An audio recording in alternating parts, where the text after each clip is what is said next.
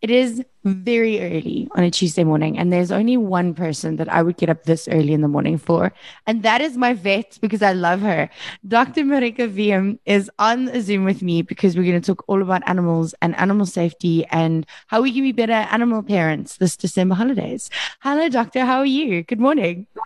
Morning, Danny. It's great to hear your voice so early. It doesn't always sound this rough though. I haven't warmed up or anything yet.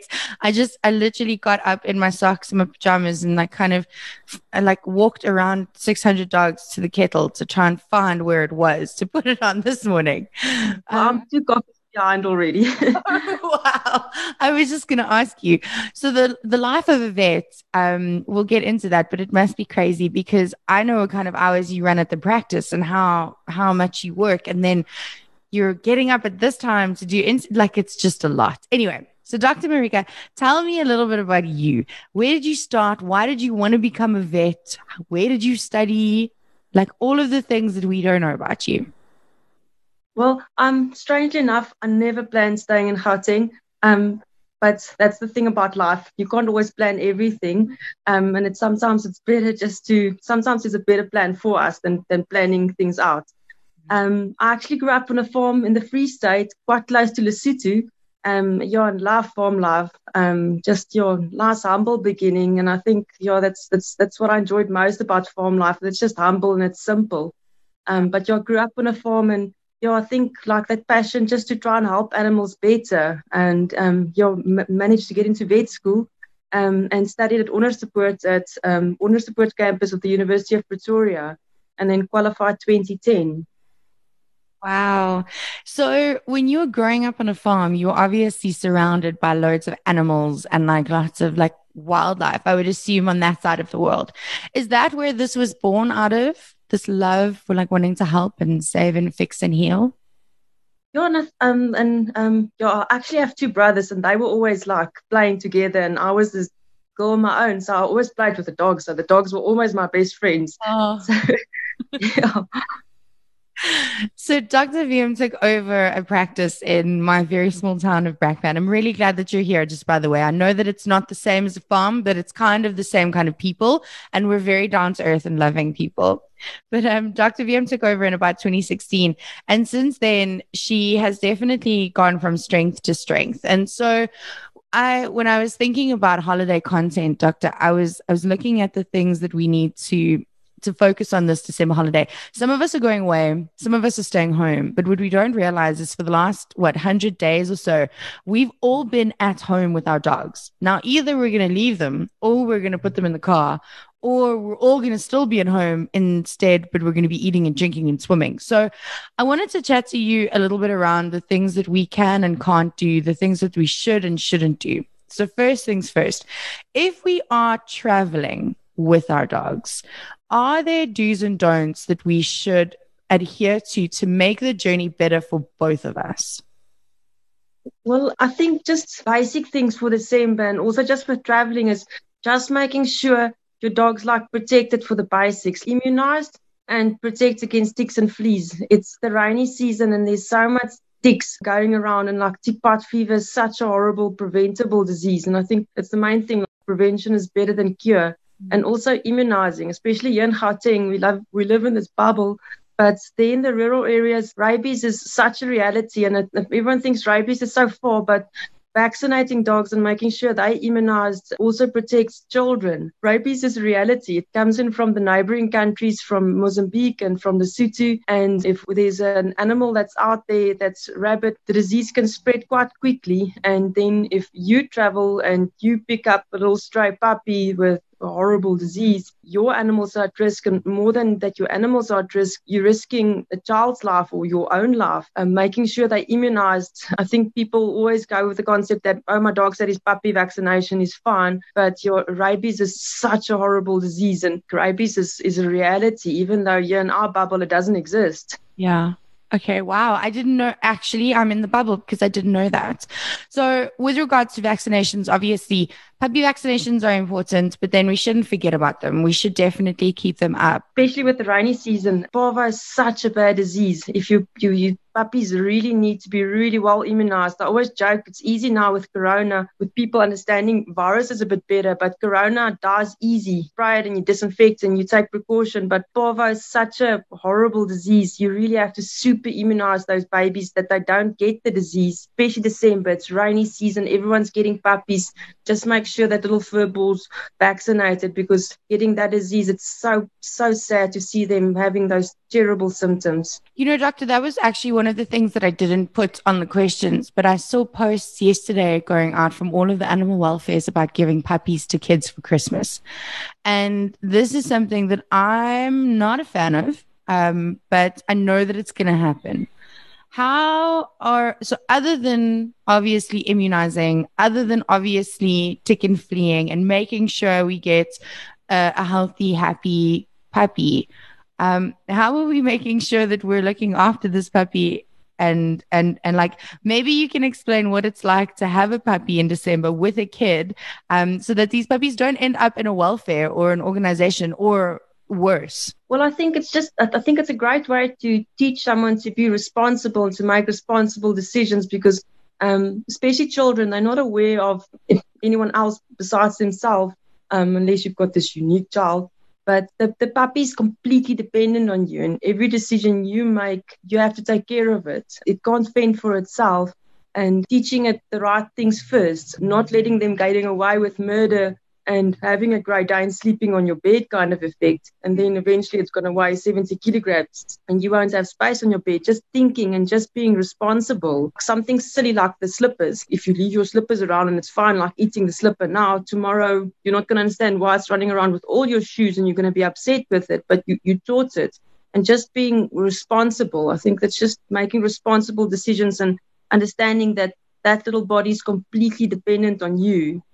And they also imprint so early. Like everything you teach them in the beginning, it's like a child. Everything you teach them, if you make them used to like touching their toes and touching their tails and bathing them, it's things they're going to be used to. So they imprint early, and it's imprinting the right things into them and being responsible. I feel personally attacked because I share my bed with sometimes 5 dogs at the same time. But that's okay because they give me joy and they have their beds. And we've tried, but because we adopted late, they just came in and they were like, "Ooh, you sleep on the bed. I can sleep on the bed too." So now we all sleep on the bed.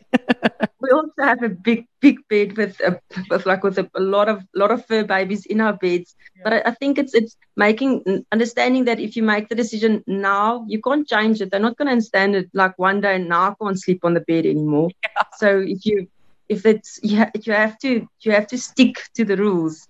Yeah. And consistency with puppies.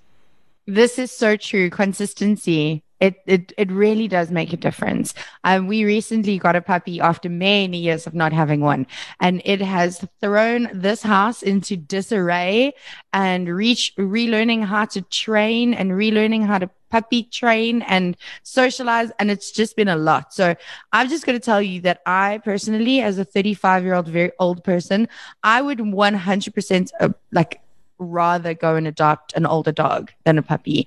I feel like puppies are cute and wonderful and lovely, but older dogs are so much easier. I know I shouldn't say that. Sorry. Especially Roxy. She's such a sweetheart. You see, Roxy's been at the doctor already, hey? See, I'm vaccinated. Okay, so speaking of Roxy, when we were at the doctor, we were given some sunblock because Roxy has a bump on her nose that we're kind of monitoring. And now Roxy wears sunblock every day. And I looked at Dr. Wiem and I was like, am I going to be this person that's taking my dogs to the pool and sunblocking them? And she was like, yes, you are. So tell me, dogs also need sunblock, just like our kids. I think especially everyone likes the bizarre and special and the bulldogs, the uglier are, the prettier they are.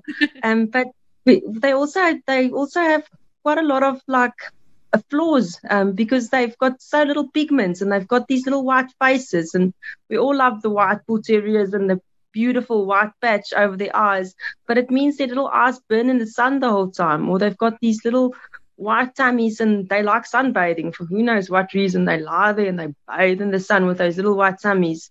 and then they get the skin cancer next to their peep peeps, and it's horrible, and eventually you can't do anything about it. And same thing about puppies, and what you teach them early becomes normal, and also becomes your normal. If you put that sunblock on since they're babies and they're used to the routine, you get used to the routine, it becomes a good habit. Then they don't sunburn when they lie there bathing in the sun with their tummies exposed. And also, obviously, if you have a dog with a white or light colored nose, not the Yes. not the tip of the nose, but the actual bridge of the nose, for normal people speak. I know vets have another name for it probably, but that's where you need to be sunblocking. And I never knew this. And we have now 3 dogs with super, super light coloring there. And we're all getting sunblock at this point because we can't afford chemo and all of the things that go with it. So rather invest in a little bit of sunblock and save yourself that cost right at the end. And also like the suffering and the pain and the needles and the vets and all of the stuff. So I do agree that it's really, really necessary. Especially with the immunization as well. I know it's a lot of money to immunize, but the amount of suffering those babies go through if they get like those viruses, and you could have prevented it. Prevention better than cure. Like biliary as well, or to see them suffer and go yellow and feel like they're dying inside, and it's preventable. Most of these things are preventable, but speaking of some of the things that we can do as humans, right? I know that you constantly tell us there are things that dogs and cats should not eat, right? We get told this all the time, and we kind of go, yeah, that'll be fun. And then we give them treats. Are there things that are hard nosed, like they will die if they eat it this Christmas? I think the hard no is something like xylitol. I think everyone being so health conscious, there's so many treats that's getting artificial sweetness. I mean, even like, take for instance, the cool drinks, they're dropping the sugar, and everyone's so sugar conscious and health conscious that there's less and less sugar, and everyone's moving to more healthy products. Xylitol and those artificial sweeteners are killers. They're horrible. And I mean, it's not even like, oh, they ate a cookie. It's like they can't even eat like an eighth of a cookie, and they'll die. Their bodies can't metabolize the product. It's really bad for them. Their sugar drops so low that they'll go in a complete coma. Not even a touch. If I'd say, like, if there's the biggest no is like, be so cautious and make sure that if you do give your pet a treat, rather do a dog treat than doing a human product with these horrible artificial sweeteners in that's killers to dogs. Also, I really feel like if we're looking at the labels for the dogs and if it's so bad for our dogs, then maybe we shouldn't be eating it either. But that's all. I won't comment on that. That's not my field. I know. You know what? I know that a lot of people say this, but when I get sick, I always first say, can we please go to the vet? Because I really trust you with my children. And then I feel like I can trust you more with me. I've never done it. I'm just going to say I've never done it and I never will, but I always suggest it. Obviously, now this is the time when a lot of people are going away and a lot of people are leaving their dogs behind. If we're leaving our dogs behind to go to the sea or to go to the farm or wherever we're going, what are the steps that we should take to make sure that our dogs are fine? So someone's going to come and feed them and make sure they have water. But are there other things that we can do to maybe stimulate them or something? I don't know. Well, I think it's just choosing someone that's reliable and that would really take care of them, and someone that knows what to look out for. That's the thing. We know our animals best. And I think the main thing is choosing someone that's responsible, because whenever someone comes into the practice, if they say my dog's not right, pet mommies and daddies know their dogs and kitties best. And with someone coming in, it's someone knowing that it's someone reliable that pick up if something isn't right. And then also just keeping them comfortable and in their normal environments and not leaving things around that can potentially hurt them, just keeping the environment safe. And then if we find a dog or a cat while we're staying at home, what do we do? Where do we take them? Can we just keep them forever? Well, firstly, the first thing is it's being responsible and taking that animal in. Also being responsible if you have dogs and cats. I think that would be the main thing. I'd really not just take it home and just introduce it to your dogs and cats, because they might have been exposed to something like parvovirus, and it might be a puppy that's really crampy and just sitting there in the street and not feeling good, and it's actually very sick. Rather, if you pick a little dog or a cat up, just keeping it separate from the others. Also, imagine that little body, how overwhelmed it's going to feel when someone completely foreign picks them up and puts them with all these other dogs and cats they've never met. You'll find that one that will just jump in and laugh and run around with everyone. But just like people, they also have personalities. They might really be even more stressed just being thrown into this pack of other dogs and cats. Yeah. I'd personally say to keep them separate, maybe in a bathroom, giving them some food and something simple to eat that's not too foreign on their digestive systems either, because, I mean, they might be used to scavenging. And that's also something. Now you bring this little dog and it might have this terrible diarrhea on your lawn, and then your dogs and cats might be exposed to parasites. We mean to do well, but there's more to it. There's more risks and there are consequences. Rather to keep them separate, then they feel calmer and your animals aren't exposed. If they find then, and eventually you've gone through the waiting period and you've taken them to the vet, have had them scanned, made sure that they don't have a microchip, you've contacted all the rescue societies, notifying everyone and of the stray that you've picked up and trying to find the owner. Then if eventually a waiting period's gone past, being clear of disease, then only put them with your animals and keep an eye out for their true moms and dads, or then taking them to a society that can keep them safe. So we all pray their moms and dads find them again. Very good points. I would be the person that would just bring them home and just shove them into the house, not thinking of my own dogs, but also not thinking about, oh my gosh, shame, poor them. Like, my house is chaos. I would not like to be the one outsider in this mess. Like, everyone kind of has the rhythm, but I think from the outside it must look quite terrifying. So if our dog and cats get sick at this time of the year, obviously vet is first priority, but say it's 12 o'clock at night, we can't afford to go to the emergency vet, we've got to wait for our vet. What are we doing to make sure that our dog or cat who is maybe vomiting, maybe they have diarrhea, maybe they're just listless or not good, like, when is it emergency that we need to go to the emergency vet, and when, like, what can we do if it's not emergency to keep them calm, keep them happy until tomorrow morning? The saying that says prevention is better than cure. And also, if you see something early, act early. If you see in the morning they really not themselves and they're really not eating and they're really just lying there in the corner and they're shivering, rather act early. Then don't wait for that crisis and that emergency at night and then they're vomiting throughout the night. Rather act early. And I think it's so tough because the economic climate that we're in, like, everyone's so tight, but rather acting early, because that's the main thing. The longer you leave it, the worse it's going to get, and then they're more likely going to need the drip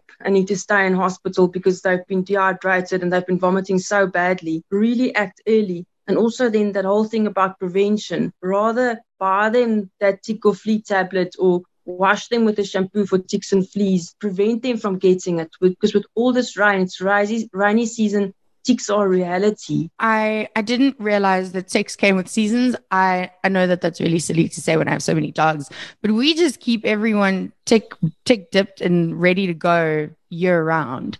But recently, with Flea being out and about so much, she, I think, has been exposed more than my other dogs have.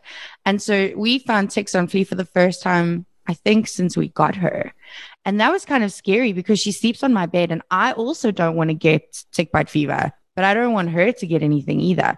So I have to just speak into what Doctor is saying here. You need to dip and to spend that little bit of money, because I can promise you, you never want to see your dog that sick ever. And you don't want to be that sick. That's ugly sick to get tick bite fever. It's going to cost you a lot less money if you prevent it than you wait for it to happen. Yeah. Other than the ticks, other than the parvo, eating xylitol is a no-no. Rather get our dogs some doggy treats or maybe some can they eat biltong? There's a lot of salt in biltong. Dogs are, I mean, you can do like, oh, it's just like that movie, a tiny piece of cheese. It's a tiny piece. They're really so little. They're so much smaller than us, and like it's so much calories if you give them our portions and their portions aren't the same. I think that's how they get so fat and overweight, and then they get the diabetes and all these terrible conditions. A tiny piece, but there's so much salt in biltong. Animals aren't designed to take so much salt in. They're not supposed to eat from the Christmas table. There's the raisins, there's the chocolates, there's the Christmas crackers. Rather, do you really want to spoil them a little piece of chicken that's plain and boiled, and try stick to the chicken, because something like the pork on the Christmas table, the pork's it's so rich for them. I mean, you can give them a piece of pork, they're gonna end up having a really bad diarrhea, and you're gonna have that one little baby that liver's gonna be so overwhelmed, its pancreas is gonna be overwhelmed, they're gonna be horribly sick. Stay away from these rich things that we like to eat over Christmas. Tiny piece of cheese or little piece of chicken if you really want to spoil them. But they should stay away from anything we're eating over Christmas, especially hopefully we're not eating the Christmas crackers, only what's inside the crackers, but also all the decorations and all of that. Yeah. I know that in my house, someone's going to eat a Christmas cracker. So I'm just going to say this straight up front. Someone will eat a Christmas cracker. I think someone's already eaten a Christmas decoration, but we're fine. We're all still here. We're all still fine. But it's so funny that you say this. The more that you're saying this, doctor, the more I'm thinking we shouldn't be eating this either then. I know our bodies metabolize differently, but if it's so bad for our dogs, then surely we should be reevaluating the food that we're eating. Or just the portion. Let's then stick to the portions, at least Christmas. Okay. We'll be better over Christmas. Okay. So I think we've covered all of our bases. There was one question that I wanted to ask you, and I think you're going to change it up a little bit, because being a vet, right? It's not an easy task. You guys study for 100 years, and then you go and you save animals forever at all hours of the day or night. But it's not always fun and games, and it's sometimes really, really sad. For little ones, future vets that are listening, maybe future, I don't know, animal welfare or rescue or dog trainers, or just someone who wants to work with animals, do you have a message of, I don't know, do this, don't do this, do something else? I don't know.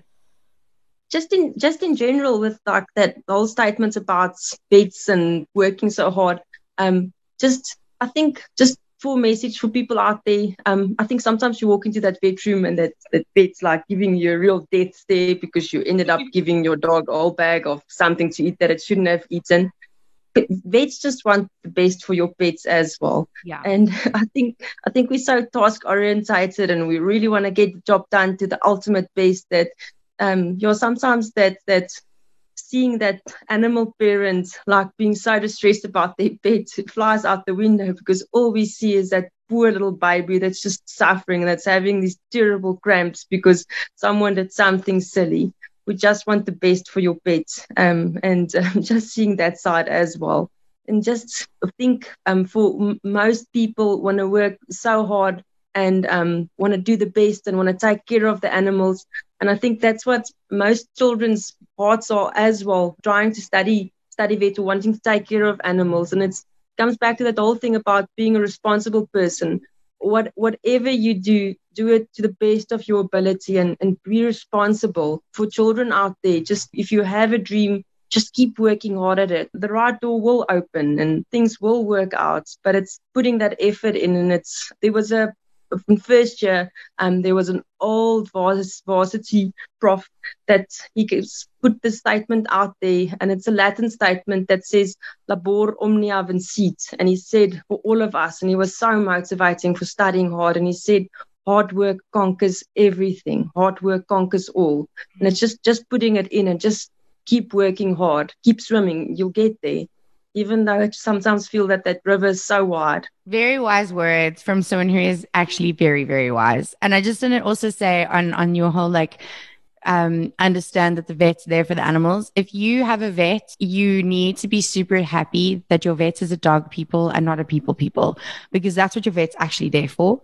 Your vet's not there to talk to you and to laugh with you. Your vet's there to help your dog. And I think if you want a happy, friendly vet, then you should have a happy, friendly dog. We're really there to keep them happy and healthy, and that's what we're there for. We're there for keeping the pets happy and healthy, and it's keeping our family members happy and healthy, and it's being there for you when you're going through that really rough stage and it's so sad, and it's just being there and just trying to make that little fur baby's life so comfortable as possible. And we can't always do miracles, and we can't always cure the uncurable, but it's just caring for them, and yeah, caring.